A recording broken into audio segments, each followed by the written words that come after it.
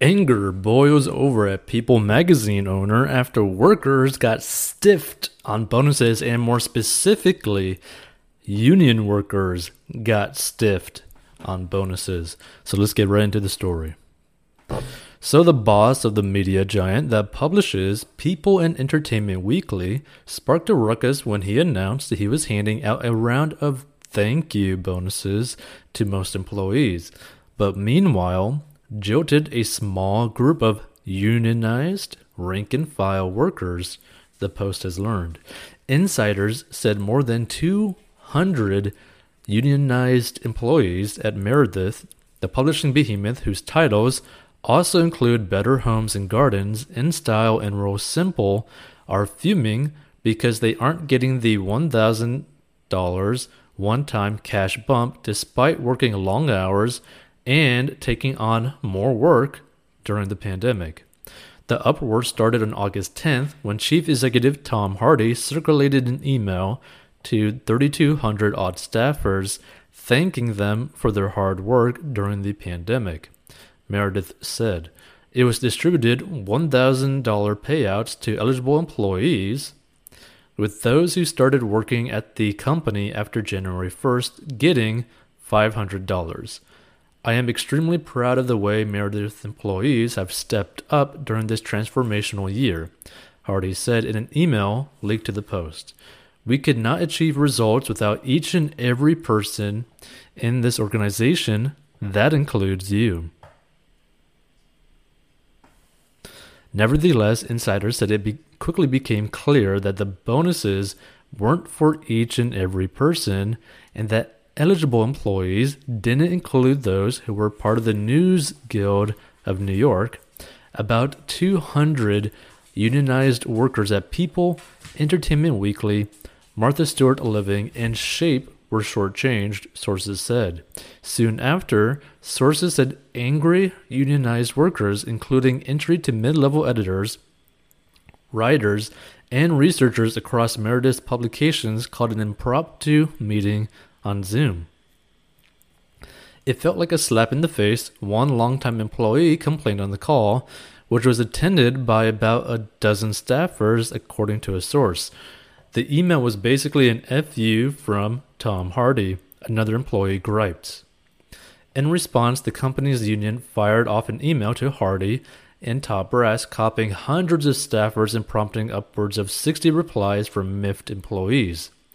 Tom Hardy, your $1,000 wouldn't even pay my rent, one hacked-off worker wrote.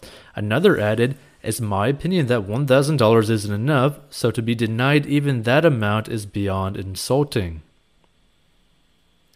So Meredith values the contributions of all our team members, a spokeswoman for Meredith said. Union members choose to have a representative bargain with the company over their compensation, including bonuses and time off, and those negotiations are starting shortly. So the bonus battle is the latest in a tense back and forth between Meredith's top brass and employees who formed a union with the News Guild of New York, according to one source. Meredith's top brass has punished unionized employees by withholding summer Fridays like their non-unionized colleagues. After Hardy's email, sources said Meredith's senior vice president of human resources followed up, telling union employees they weren't getting the bonus because contract negotiations were underway. It's the status quo at Meredith to blame union, sniffed a staffer who said that corporate has used contract negotiations as an excuse over the years for not giving promotions or raises. Meredith, based in Des Moines, Iowa, inherited 5 unionized magazines in his $2.8 billion takeover of Time Incorporated in January 2018.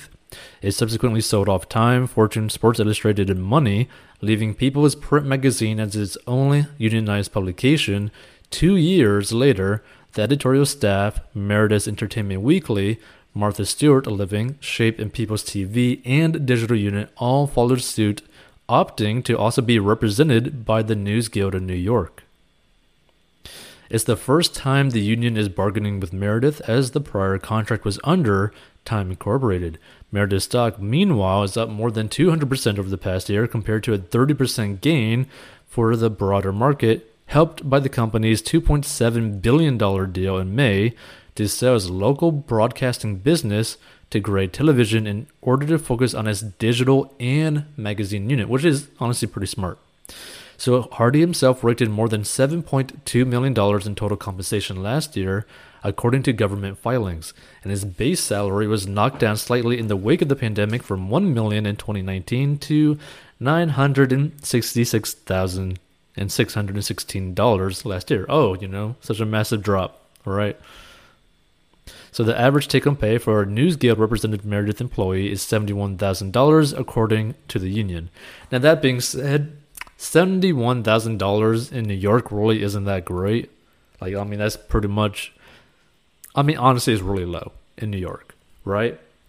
But that's not the issue, right? Now, people are going to have very different opinions about this, right? Because it deals with the unions, it deals with, pay, it deals with bonuses. But the thing is, a union's job is to basically dictate how everyone in that union is treated equally, right? So, technically speaking, what they did doesn't really go against the union because everyone in the union was treated the exact same, right? But everyone outside the union got a bonus, right? So this is the thing. This kind of comes to that situation where it's there's a risk and a reward every time when it comes down to a union, and a lot of people don't like to accept that, right? Whenever a company has a union and non-union people, there's always going to be a pro and a con list to each side, right? And you really got to weigh in as to, okay, which makes the best sense for a specific individual, right? Because as a non-union member, you probably have a higher chance of potentially making large sums of money, but also have a high chance of making low amounts of money, right? Whereas a union, you're probably more likely to make on average medium high or just basically medium amounts of money without much of a chance to get really high income or really low income, right? Unions typically just put things at almost like an equilibrium point, right? You all basically make the same amount of money. It's kind of all better than the minimum. It's slightly above minimum basically, right? But you're not going to get a massive bump in your pay, and you're not going to get a massive decrease in your pay, right? That's the thing. There's not a massive potential risk-reward ratio when it comes to unionized or non-union. So that's something to really understand. Because, technically speaking, this company could probably pay all these non-union people almost double their salaries, right? I'm just that's kind of over the top, right? But they could technically just pay them double the salaries and still have these union guys making basically nothing. Basically all making the same amount of money that they're making, right? Technically they just could go and do that at any point, right? So it's just something to really understand is that you also got to think about it too. When a company is so focused on making as much money as possible, do you really think that they're going to focus all of their efforts on making the union happy or the people that potentially make them the most amount of money, right? So it's just something to really think about it. And again, people have different views on this, but there's always a pro and a con when it comes to unions, and you got to really weigh your specific outcomes, right? What do you want your lifestyle to be like, right? What do you want your work life to be like? By the way, regardless if you're pro-union or non-pro-union, anti-union, I guess, you still need to get out of debt. So, if you want to learn how to get out of debt, go to 40inbox.com.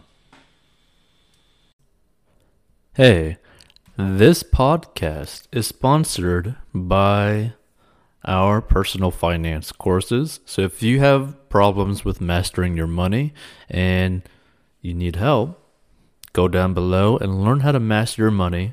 And this is a plan that anyone of any income level can follow. It is simple and easy to follow for any income level and any situation, and is very straight to the point. And if you want to learn how to make money online, go down below as well. and we'll see you in future episodes.